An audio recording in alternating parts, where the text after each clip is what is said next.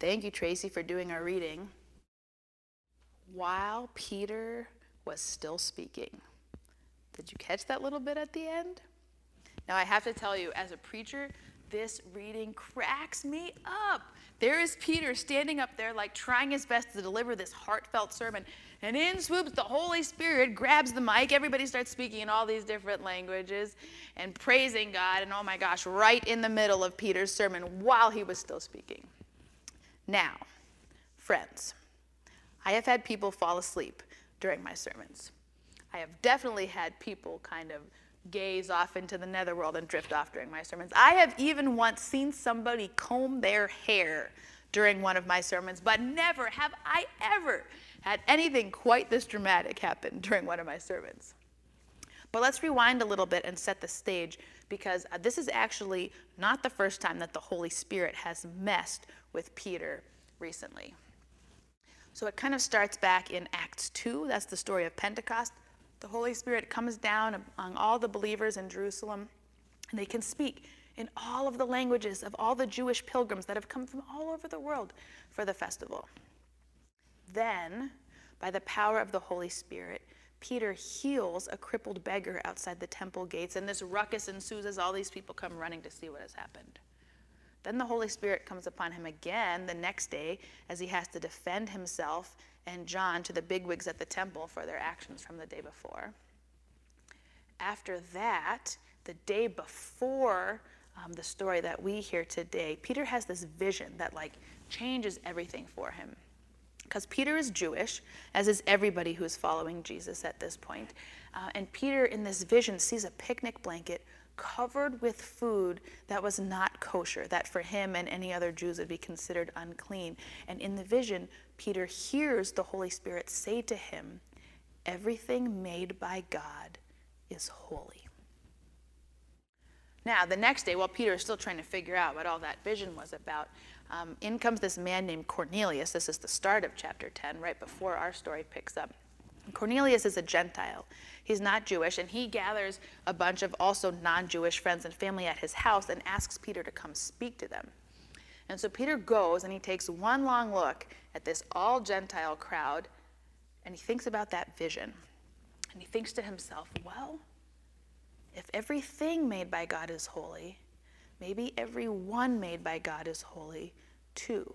Okay, so he says to them, we all know Jews and Gentiles don't associate with one another, but I've had this vision, and so that is how Peter finds himself in a Gentile house, speaking to an all-Gentile crowd about Jesus, and that is when the Holy Spirit comes in and does the most outrageous thing of all. The Holy Spirit has the audacity to come down on everybody who is there, and it's just like the day of Pentecost all over again. They're speaking in all these languages and praising God, except this time, it's not just Jews. It's a mixed crowd. Now, that is clearly a holy interruption, right? I mean, it's literally the Spirit is the one doing the interrupting. And it's this surprising inbreaking of God's grace and good news, and these former barriers are torn down, and everybody can understand each other, and everyone is baptized, and everybody goes on their way rejoicing. Praise the Lord, thanks be to God. Most of the interruptions in our own lives, though, well, first of all, they're not usually that dramatic, right? But usually interruptions are not things that we respond to with joy or praising of God. And I'm thinking of my dad. He was a kindergarten teacher for decades and decades and decades, and his biggest pet peeve is when he'd be doing something and kids would come up and start poking him, like tapping him on the shoulder. Oh, it just made his skin crawl. Now, from where I'm sitting as a mom right now, I'm thinking, what is he complaining about? A tap on the shoulder? That doesn't sound that bad. Definitely preferable, a tap on the shoulder, to kids coming up and yanking on your clothing or yelling, "Mom, Mom, Mom, Mom," repeatedly at the top of their lungs, or even foregoing sound altogether and just running at you and tackling you around the legs. With kids, interruptions abound, right? They abound. But it's not just kids. I mean, stoplights interrupt our driving. Construction interrupts our commutes. Commercials interrupt our shows. Ads interrupt our news articles. And it's not just little things either. An injury interrupts our abilities. A diagnosis interrupts our plans. A layoff interrupts our careers. Massively interrupted our lives and our world.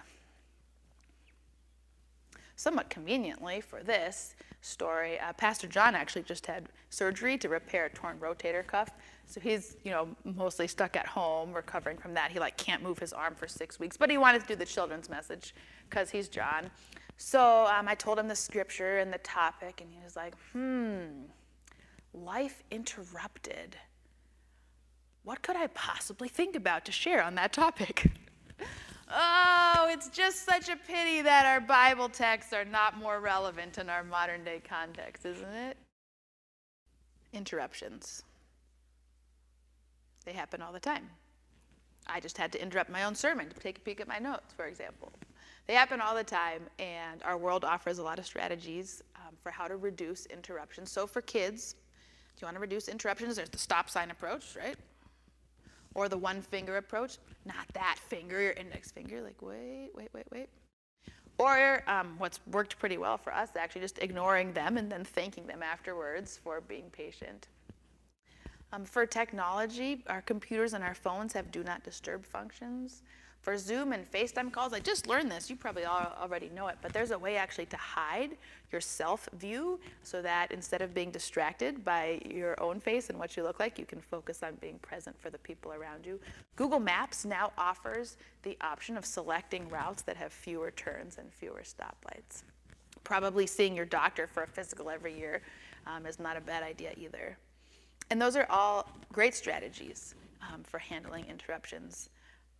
But our faith offers one other option for how to handle interruptions, and it's this. Are you ready? Embrace them. Embrace them. No, I know. Seriously, embrace them. Welcome those interruptions. They are a chance for the inbreaking of God into the banalities of everyday life. Anything that reminds us that we are not in control is a chance for us to remember that God is in control, and that is a really good thing, right? As people of faith, our time is not our own. Our plans are not our own. Our lives are not our own. They belong to God, and we belong to God. And whatever story we thought we were writing with our day, the story that God is writing with our lives and with the lives of people around us is so much bigger and so much better than anything that we could ever dream up on our own.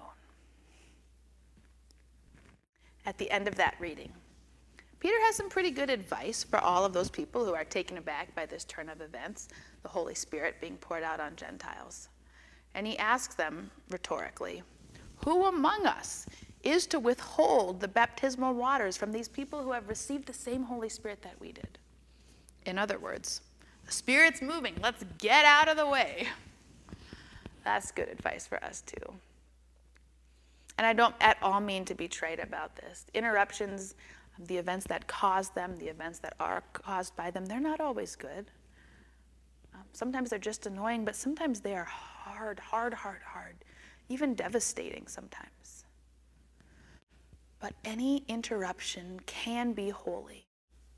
If we do as Peter says, stand back and get out of the way and let God go to work.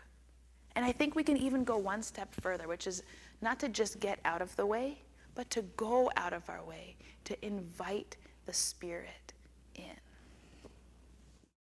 So maybe what we do as we get ready for our week this week is we take a look at our calendars and we look at all those things we think we're going to do this week. And then we take our schedule and we just give it all to God, right? We say, here's what I'm hoping happens this week, God, but not my will, but yours be done. We plan and God laughs, right? Might as well make the most of it. So, friends, may God protect us from interruptions that distract us from things that matter and people that matter. May God help us be focused and present and undeterred in doing the work that God has set before us. But may our lives be filled with holy interruptions too, ones that helpfully shift us away from ourselves and our own plans and onto God. And then, for all of life's inevitable interruptions. May they become holy. As we find the courage to get out of our own way, let God go to work and invite God's Spirit in. Amen.